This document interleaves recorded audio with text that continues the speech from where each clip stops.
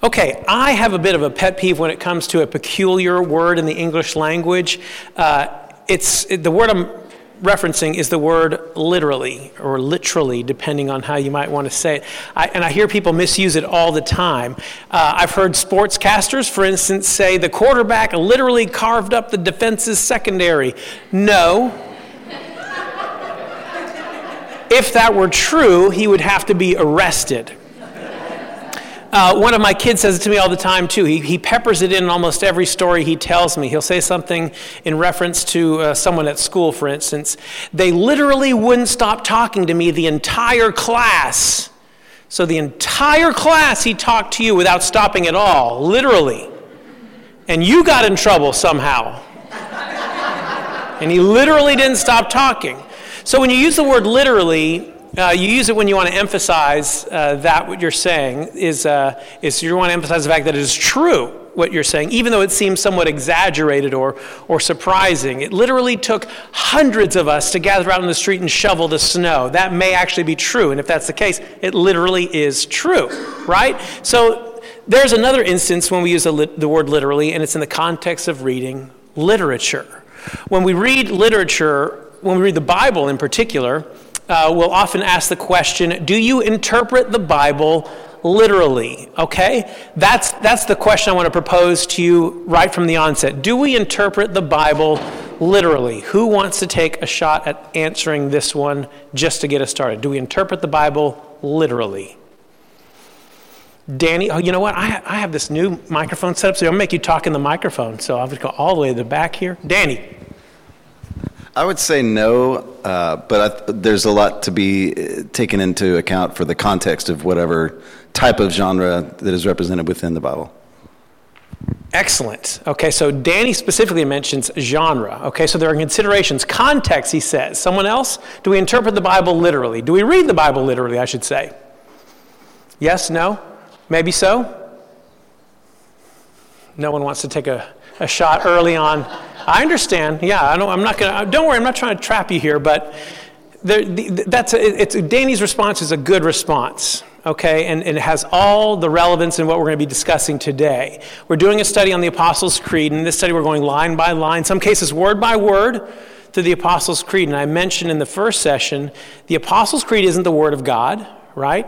But it concisely states what we believe as Christians. It concisely states many of the essential, non-negotiable elements of our faith. And again, remember, these creeds were established in order to combat heresies that were going on early in the church. And so the line that we're looking at today is maker of heaven and earth. Maker of heaven and earth, which is why Will queued us up with This Is My Father's World so appropriately. So first, I want to discuss a little bit of the how. How did God make heaven and earth? As much as the word itself gives us, we'll discuss that. And I'm going to tell you right off the bat, I've done similar lectures on this topic a number of times, and I promise you we're not going to walk away agreeing on the how. We're not going to walk away agreeing on every bit of this that we're going to discuss today, but just take my word for it at this point. But then there's one thing that we all have to agree upon. Okay, at the conclusion of our time, there's one thing that we have to agree upon, God being the maker of heaven and earth, as far as that's concerned. And I'll get into that in a bit. So how did he do it? Because it's a very relevant topic for our culture today, this is a non-starter for a lot of people, okay, as far as God and faith and religion is concerned. Imagine you have a non-believing friend, and that friend challenges you on your belief on the premise that's set up for us in the Bible, that the earth and everything in it, the animals, the plants, mountains, oceans, humanity, all of it was created in 6 days. Now, oftentimes, again, this is a non-starter for our non-believing friends because at least as they see it, this sort of requires them to check their brains in or check their minds in at the door because what they've discovered, at least through the science books, is that it tells us that the earth is billions and billions of years old. And at least to some, this idea lies in conflict from what is understood in historical Christianity. Now, believe it or not, this whole discussion is a pretty recent controversy. This wasn't a topic that the church struggled with, say, 200 years ago, right? For much of our church history, creation has been a topic that most of us could agree upon. The Bible says that God created the earth and all that was in it 6 days and rested on the seventh. And by and large, for at least around 1600 years of church history, we agreed on that. We generally agreed on that God created the earth in 6 days, 144 hours, give or take, maybe a few minutes. But then, fast forward a few hundred years and countless scientific developments, and the creation account in the Bible is now fiercely challenged, okay? Fiercely challenged. Up to just a few hundred years ago, again, widely interpreted that the world was perhaps about 6,000 to 7,000 years old. Because biblical scholars, what they would do is they would take the genealogical accounts that we have in, for instance, Genesis, and backdate that all the way to Adam and Eve, and what they determined, therefore, was that the earth couldn't have been more than 6,000 or 7,000 years old. Okay, then we have scientific advancements and discoveries, and one of those discoveries, as an example, has to do with the speed of light, okay, and the distance that stars that are generating that light that are millions, they say, of light years away, millions of miles away, and we're receiving light from those stars. The conclusion is that light would have had to originate more than 6,000 or 7,000 years ago. Okay? That light, at the distance at which light travels and the speed at which it travels, would have had to originate millions of years ago, millions upon millions.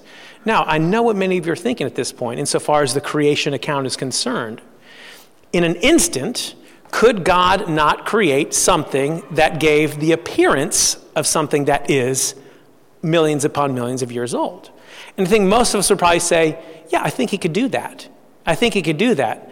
But it's the same thing, for instance, with carbon dating, dating the age of rocks. They perhaps have the appearance of thousands and thousands of years old, but what do we make of that? Again, yes, God could make a rock that is a day old that gives the appearance of a rock that is 1,000,000 years old. But I would ask you, why would he do that? Why would he do that? And this is just food for thought. What did Adam look like when Adam was created? Did you ever think about that? Did he look like a man when he was first created? Or was he created as a fertilized egg somehow looking, or an infant, or a baby? That we don't have any of this information. This is not given to us in the Bible. What did Adam look? Did he have wrinkles? Or was he created as a man with smooth skin from day one? And I've often heard, did he have a belly button? Think about that. I wonder, right? Okay, now, God has the ability to do any of that, right? To create a fully grown man that is 1 day old that looks like a 40-year-old. He can create a rock a bazillion years old that looks like a bazillion years, but it's really only 1 day old. And he may have his reasons for doing that I don't understand. But what if he gave us rocks that look millions and millions of years old because they're actually millions and millions of years old? And if that's the case, what do we, as Bible-believing Christians, have to say about that? Again, that's why I said this is only a controversy that's only been discussed in the church maybe a couple hundred years. Because again, back in the 1500s, if you said the earth is 7,000 years old, that sounds really old. Sounds good to me, right? You see, God reveals himself to us in his word. We can agree on that. But does he reveal himself to us in any other ways? I may be opening up a can of worms here. But what about Psalm 19? Just to answer that question, does God reveal himself to us in any other ways besides his word? The heavens declare the glory of God, and the sky above proclaims his handiwork.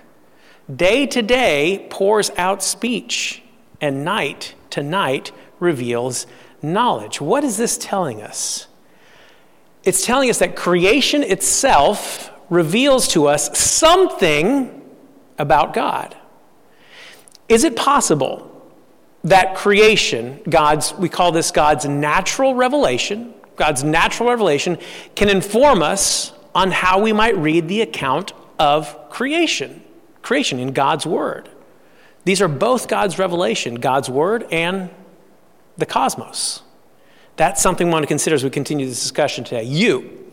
as people of faith, presumably all whom believe that Scripture is the inerrant, infallible Word of God. How do you answer questions like these for your non-believing friends and family members?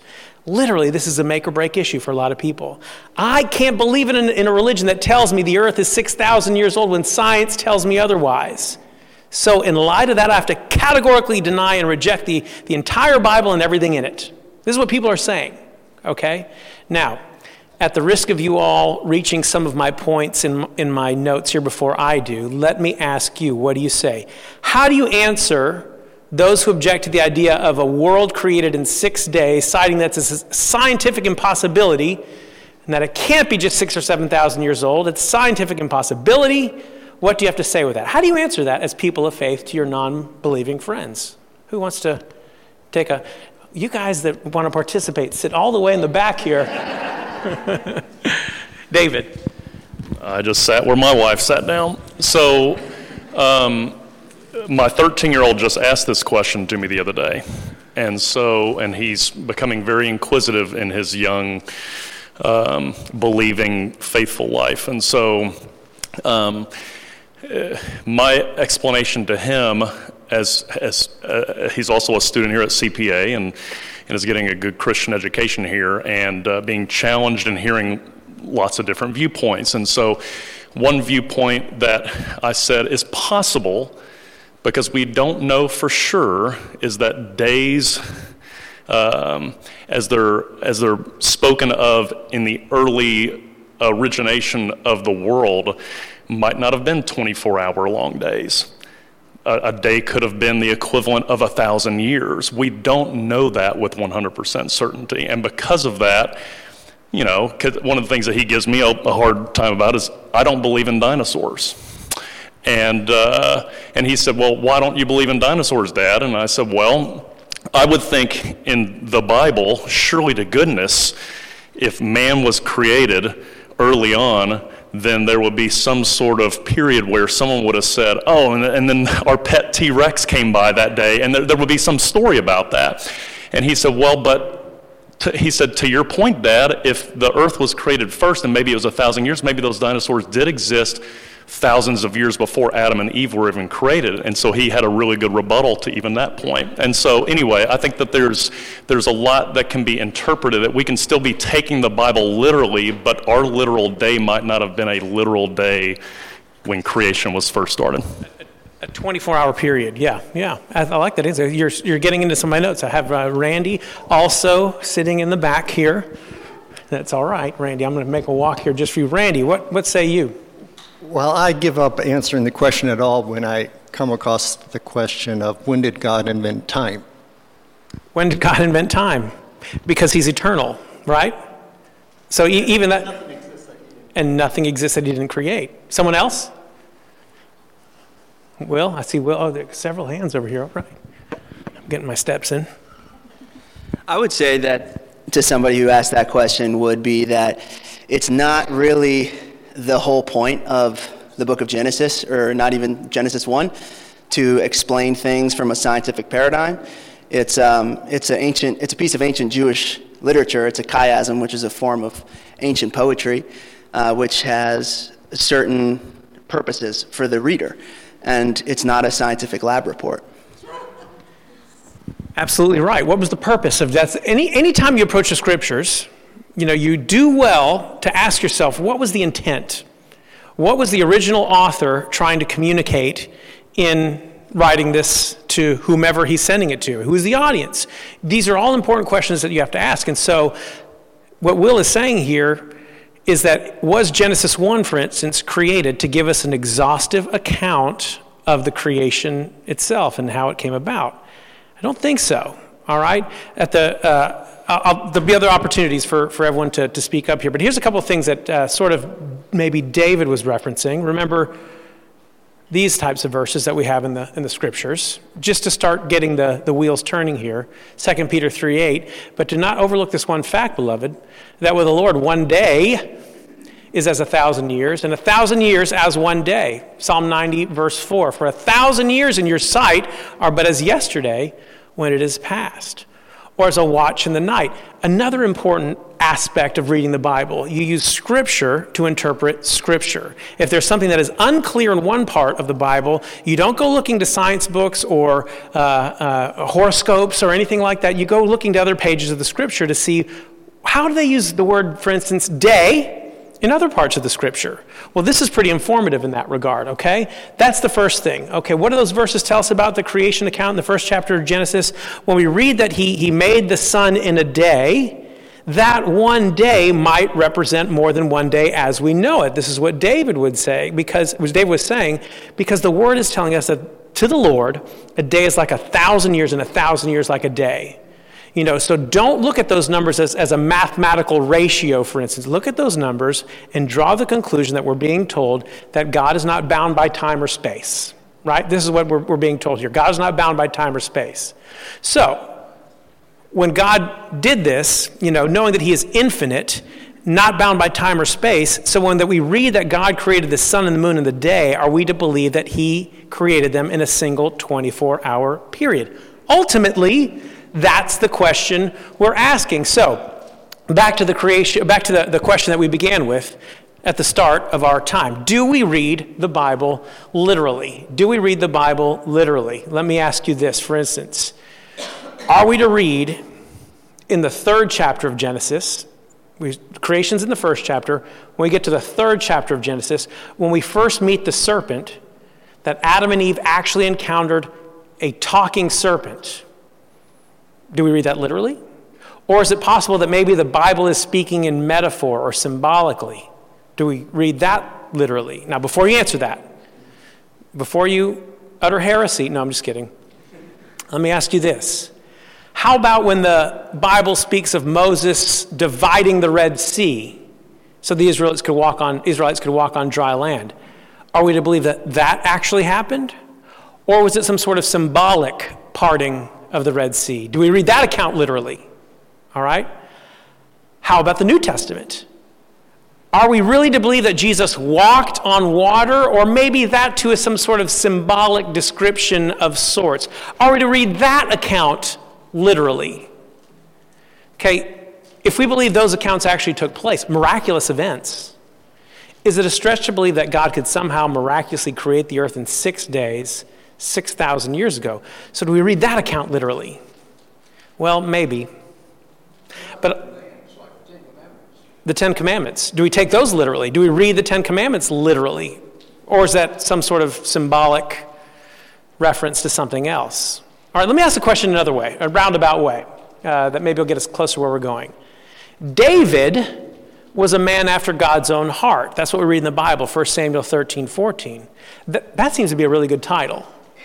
He must have been a good guy. I would think that we'd all want a title like that. Well, David, a man after God's own heart, he committed adultery. Ergo, we can commit adultery because he's a man after God's own heart, right? It stands to reason. I mean, David is one of our biblical heroes. He committed adultery, so therefore we can too. That's a bad conclusion. All right? Why do I say that? Again, you read about Solomon, same thing, granted all kinds of godly wisdom, and he can have more than one wife. Does that mean, okay, I can have more than one wife too? No. What's the error I'm making here? Okay, Danny made reference to this earlier. You have to understand the context. You have to understand the genre that is being given to us in the Bible here. We had a Bible study here, small group study not too long ago called A Firm Foundation, and it has to do with these biblical genres, okay? So many of those passages, for instance, about David and Solomon, we read in the Old Testament that those are what we call historical narrative. Again, a historical narrative details events as they're happening.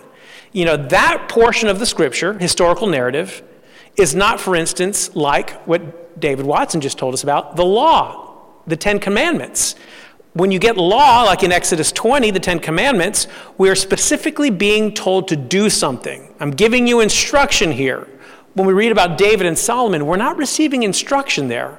We're receiving a description, okay? So when we read the 10 Commandments, we call that is prescriptive language. Whereas when we read about Solomon and David, that's descriptive language. And you have to be able to differentiate between the two, okay? So you interpret historical narrative differently than you would interpret, say, poetry. You interpret poetry differently than you would interpret, say, one of Paul's letters. And Paul's letters differently than books of prophecy or apocalyptic books like Daniel and Revelation. Okay? So you take them and read them and consider them for what they are. So, do you take these different books of the Bible literally? Do we interpret Genesis and the opening account of creation literally? Yes. We interpret them according to the type of literature that it is. You take the whole thing and interpret it literally, considering what type of literature it is. Okay? In other words, a verb is a verb. A noun is a noun. Poetry is poetry. Historical narrative is historical narrative. And you always want to ask yourself, what is the author trying to communicate? All right? So you have to consider this just so you don't read into the text whatever you want to read into it. What was the author trying to say when he spoke to the original audience? But you have to understand this. All of it. All of it you read literally. But again, you interpret it according to the type of literature that it is. You with me so far? Does that make sense? In other words, you have to put on your different lenses depending on the type of literature that you're reading. Let me give you some more examples here. Put that in your back pocket for a minute.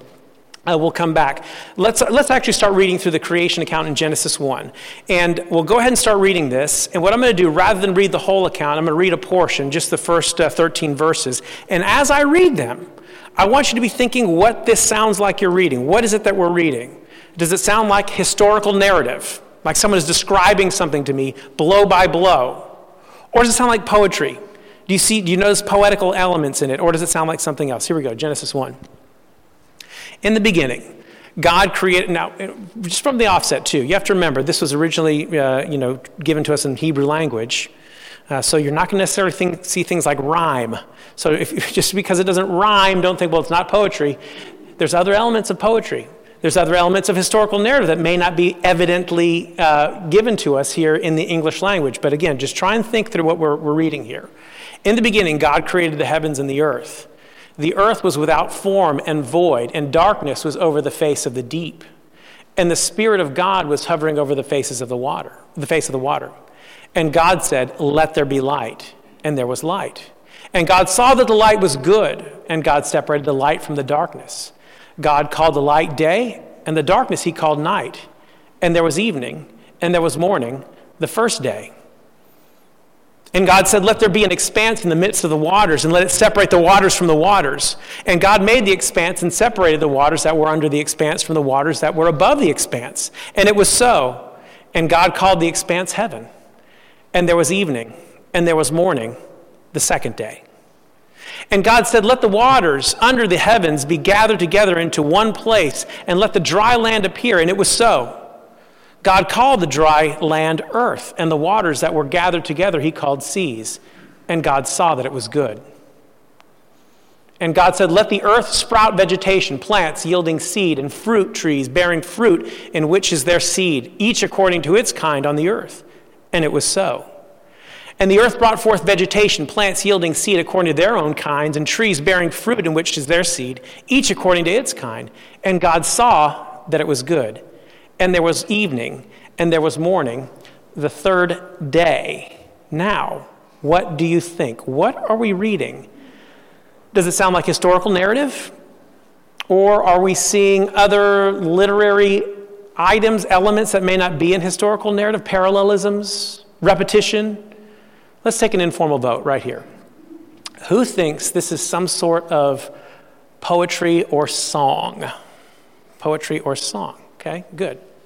Who thinks this is perhaps more just a historical narrative?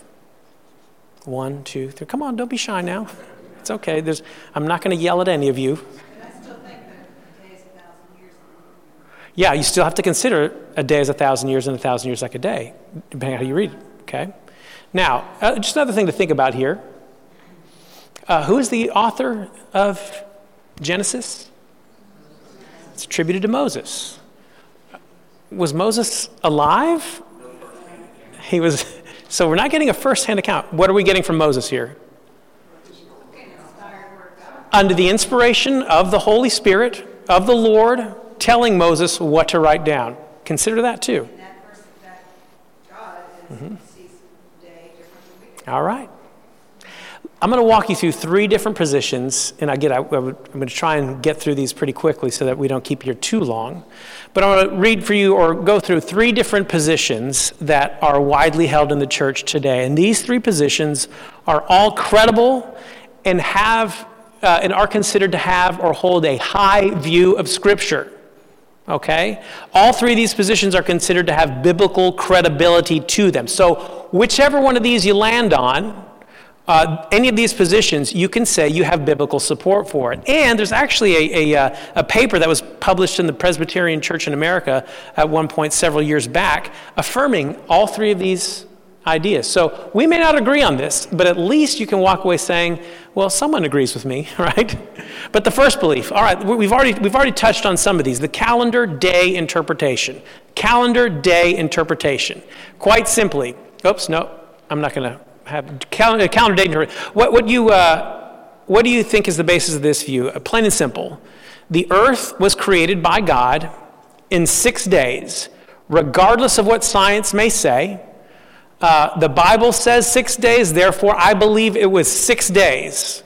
The person who holds this position might say, I can't explain it, but I have enough faith in what the Bible says to believe that somehow, some way, whether it was 6,000 years ago or 6 trillion years ago, that God created the earth in 6 consecutive 24-hour days. End of story. I can't explain the rest. And I'm not here to explain the rest. And again, some of you don't look diminutively at that idea, because again, what this position says is, no, I can't explain it, but therefore, you're not checking your brain out, because look, there's been enough things that have happened to me over the course of my life to show me that God is faithful, God is true, God's word is good. Therefore, if there's something that I can't quite explain entirely, the basis of everything else that has happened that I've witnessed in my life, according to the scriptures, gives me enough faith to say, I don't know, but I'm going to take his word for it, okay? Now, with this belief, to a certain extent, you have to say, again, I'm not sure how to account for the time difference between what's written in the Bible genealogically and the apparent age of the earth. God worked it out, and it's not for me to worry about, okay? That's the calendar day interpretation. Second belief. The day-age interpretation. Now, this is more what David was talking about a minute ago. The understanding is that the interpretation of the Hebrew word for day, which is yom, in English, same way as our word day, it can be slippery. This idea has to do with how the word day is used in the opening chapters of Genesis. That Hebrew word, yes, yom, refers to a 24-hour period, the cycle of the sun coming up in the morning and going down in the evening and then starting all over again. However, as we can see in English, sometimes day can suggest something else. Back in my day, I used to play outside. Back in my day, we didn't have computers. And the other day, I told my kids, get off your computers. You've been on that thing all day. In my day, we used to play outside all day. Now, I've just used the word day several times in that one thought. But did it have the same meaning each time? No, it didn't. At least I'm not, in more than one instance, I'm not pointing to a day as a 24-hour calendar period of time. Back in my day, that doesn't refer to a 24-hour period. You spend all day on your computer, 24 hours? Not really. That's not what I'm suggesting, okay? Back in King David's day, for instance, that could refer to the entire lifespan of King David, or you can apply that reasoning to just a portion. So again, same thing for Genesis 1, that each day doesn't necessarily have to refer to a single 24-hour period. Now, the problem that you might encounter with that idea is that each day of creation is punctuated, I don't know if you've noticed this, with, and there was evening, and there was morning. You're going to have to argue that the Hebrew word yom is referring to a period of time rather than a calendar day. You know, that's not symbolism or metaphor. It's a different use of the word day, but you might introduce elements of morning and evening. Now, you almost can't be talking about an era when you're reading that. It's either a 24-hour period or metaphor. You see, but even still, you can weave metaphors into historical narrative. You can weave metaphor into historical narrative, but it's not common in the Bible where you have a historical narrative and you see something like the sun set on David's reign. You don't see that in the Bible's historical narratives. It's usually more straightforward than that, more like King David lived this many years and then he died. It's pretty dry in that respect. So with this understanding, you have to believe you're reading a piece of literature that is an historical narrative, but perhaps you're saying also that there's a bit of poetical license that the author has taken by weaving in this symbolic language of sorts, okay? It's an element to have there. Again, this is something that you have to sort of say, okay, it is historical narrative, but maybe with a little bit of poetry to it too, okay? That's the day-age interpretation. A day isn't always a day. And then lastly, I want to tell you about the framework view. I think someone was alluding to this one too. It was Will. Will, when he said it's a chiastic piece of literature. A chiasm, okay? This concept centers around the idea that Genesis is written in a peculiar manner. Okay, sometimes, again, we have historical narrative, a detailing of a story. First this happened, then we went there, then we went here. It's a historical narrative. Then there are times in the Bible we have poetry, like in Psalms or Song of Solomon.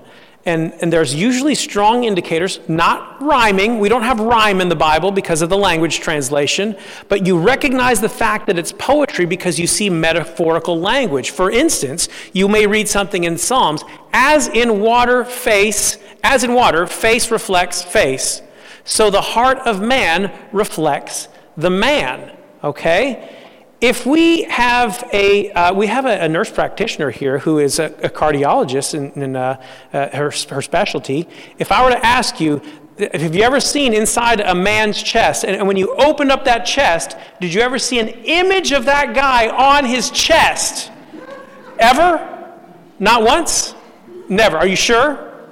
Okay, not once. Okay, so, that verse isn't literal in the historical narrative sense. It's literal in the poetic sense. You see, it's not that we don't take it literally. We take it literally within the genre that it's written. Now, with that said, what genre is Genesis written in? Speaking of the whole book, like stories with talking serpents and such, would you think historical narrative or poetry or prophecy, is it a letter, apocalyptic? That's the problem with Genesis. Okay? It seems to have a few bit of different genres sprinkled out throughout much of it, well, at least the beginning. So much of the book, it reads very much like historical narrative. You don't see the markings of like poetry or things like that. But the opening verses of the creation account, it's tough to identify.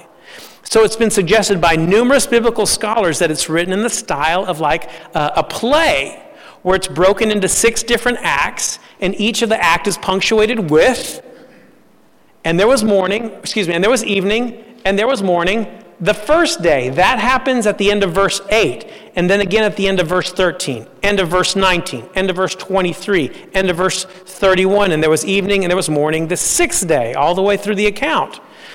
Do you see the peculiar nature in which that's written? Again, if you're writing a straight-up historical narrative, I'm just going to give you the details, the facts, like you would read in 1st or 2nd Chronicles, 1st or 2nd Samuel. You don't see things like this in there.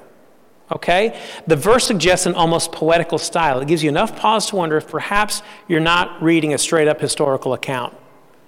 And then you might notice man in Genesis 1 is created in verse 27. And he says male and female, he created them.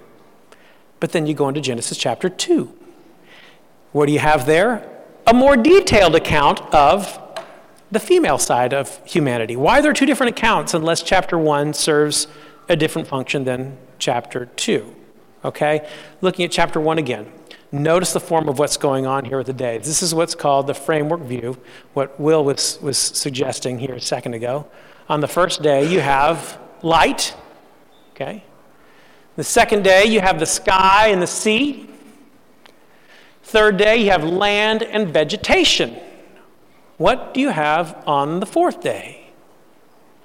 Sources of light. What do you have on the 5th day? Sky and sea dwellers. What do you have on the 6th day? Land dwellers. And then you have rest on the Sabbath. Well, isn't that nice and balanced? Isn't that nice and almost a call-in response? There's something to this. Again, this is form. This is not something you normally see in historical narrative, right? If I'm going to tell you a story, exactly what happened blow by blow, I'm not going to say, well, let's try and balance it out. I'm just going to tell you exactly what happened, okay? You look at this and you see how someone could look at this and think, balance, symmetry, this is poetry, okay? Or it's nothing poetical from the literary sense. It's maybe you could just say, God is just a God of order, and this is how he did it, okay? But poetry makes itself known by its strophic nature, and strophic means its repetition, its refrains, its patterns, and its parallelisms. When you have these elements, as your reader should immediately be alerted, this is a song, or this is poetry, this is something besides a straight-up historical narrative. See that? Each day is a scene closed with the refrain, and there was morning, and there was evening, okay? And so, again, this gives you enough pause to say, I'm not sure what I'm reading, but I don't think it's historical narrative straight up, all right? Now, we're at 11:32, and I still have a lot to go, but I'm going to give you the short conclusion here. I want to ask you, and this is what we referred to early on, what is the main point of this account? What is the main point of Genesis 1? Is the main point of Genesis 1, again, to give us an extended understanding of how God created the heavens and the earth? I don't think it is. I have to say this before I go on too. Genesis 1, Genesis 2 is peculiar. By the time we get to Genesis 3, talking serpent, I believe we're in straight up historical narrative at that point. Okay? I have to say that because I don't want you to walk away thinking, all of Genesis maybe is a poem. No. Because again, you read how the rest of Genesis reads, and it reads more like historical narrative. So that's why when I say, it's not that I can't believe possibly that the Lord would create the earth in 6 days' time. I'm open to that idea. I certainly am. But when I read about a talking serpent, I believe it's a talking serpent. Having said that, one day the Lord will crush the head of the serpent, literally or metaphorically. You see? But again, I do believe that once we're into Genesis 3, it's historical narrative, and I believe that we're talking about a talking serpent. When in Exodus, when the waters divided, as Moses put down his staff, I believe the waters divided. When we read about Jesus walking on the water, I believe he walked on the water because, again, I'm reading how the passage is set up in a context point of view, from a context point of view. I believe it to be historical narrative in those details. Now, the main point of all of this is to show us what? Is to show us the intentionality of God. If there's one thing that this passage communicates to us, it's that the world was created with intentionality. It wasn't an accident. That's what that's what Genesis 1 tells us, that the world wasn't made by accident. It has purpose. It has design. It has order, right? It has deliberate intention. It wasn't just always there. It's not eternal. It came from somewhere. And where was that somewhere? It came from the mouth of God. That's what you have to walk away with from Genesis 1. Whether you believe in the day interpretation, the day-age view, or the framework view, I don't care. I almost don't care what you believe there. But what I do want you to believe is that God created it by the power of his mouth. He spoke it into existence where there was once nothing, then there was something. That is the God that we serve, and that is the God that is described in Genesis 1, 2, and for that matter, all the way through Revelation 21. Okay? The main point of the account is to show us the intentionality of God. And here's the payoff. If the world was put here with purpose and design, do you see what that means? It means you have purpose and design. If there is intentionality to the universe, there's intentionality to why you are here. It gives you purpose. This gives you purpose. If the universe is here because it's a giant cosmic accident, then there's no purpose for you being here. I have bad news for you in that regard. It's all an extension of that great cosmic accident. So live as you please, do whatever you want. It doesn't matter if you're a minister or a mass murderer. It's all just a cosmic accident. You see, the doctrine of creation says there is purpose. You were made. You were created. You were designed. And because you were designed and because you were cast in the image of someone, this is what gives you and the rest of creation purpose. We're here for a reason, to love God and enjoy him forever. That's what this account tells us. And with that, I will put a period on that one. But that takes us to 11:36. Any quick questions or comments? Real quick, yeah, Jody. Where do you land? You want to know which one I land? I will. I don't mind telling you. I subscribe to framework. But again, that what we have in Genesis 1 is some sort of, again, not exhaustive detail, but more of a poem, more of a play of sorts that gives us a framework. And so that allows for a lot. Again, but I'm also willing to say I may be wrong, and that's okay. Yeah, someone else? Yeah, Will.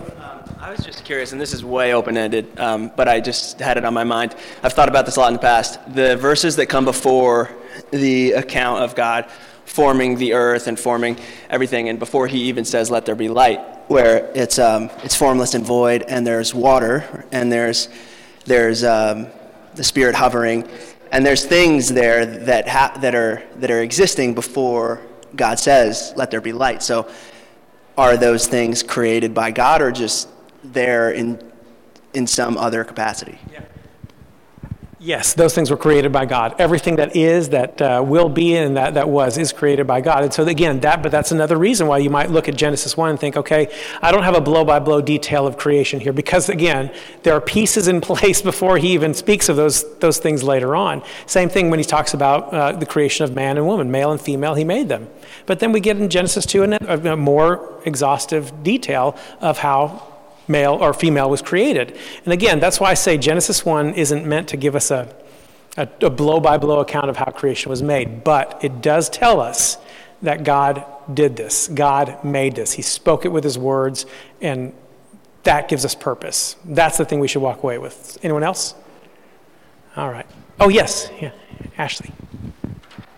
So when you have someone that is looking at it from the scientific part, how do you, I just remember, I went to a Baptist college, so I feel like everybody's kind of on the same page, but since then, I feel like, how do you explain to someone, like, who made God? Who made God? Like, when they ask that question. Okay, someone of a science nature tells you, so who made God? Okay, see, this is the dividing line here, because you have to point to the universe and everything in it and say that everything that is within the universe has a beginning and has an end. Everything. And so that means that nothing can exist without a beginning and an end. So there has to be something. There has to be something, some entity that does not have a beginning. Okay, and so some people will say, well, it's the universe itself. Nothing in the universe points us to the fact that there's eternal nature to it. So again, that only points to the fact that it has to be something that exists outside of time and space, that does not have a beginning, that does not have an end. And the only thing that is descriptive of that is a supreme being. Okay? There's no other explanation. There is no other because everything else in the universe has a beginning and an end. And so there's nothing in the universe itself that just always was. Show me that thing. Show me that thing is what I would say. Show me the one thing that always just was, that does not deteriorate, that does not age over time. It's not there. So there has to be something that exists outside of that in order for everything else to be enabled. So, anyone else? Let me pray. Oh. Maybe you're talking to a scientific person. Hang on. They believe in, the universe was created through the Big Bang Theory, or some. They have so what do you believe created the universe? Whatever. Then God said, "Let there be light." What's to say that God speaking, "Let there be light," wasn't the Big Bang Theory? Yep. It had to start somewhere. It had to start somewhere, again, with something that exists outside of time and space. So. All right, let me close this in prayer. Dear Heavenly Father, thank you. Thank you for the wonder that is creation. Thank you for the wonder that is your word. And thank you that you've given them both to us. Help us to take these things and not just take them for granted, but just marvel in the fact that you've given them to us. And as we wrestle with these things, help us just be pointed back to the fact over and over again that you are the Lord, you are supreme, and you have called us out of darkness, that God of wonder, who does not need anyone or anything to exist, has called us into fellowship with himself, and help us to marvel at that. We thank you for the wonder of your creation and the wonder of your word and your love for us. And it's in Jesus Christ's name that we pray. Amen. All right. Thank you all.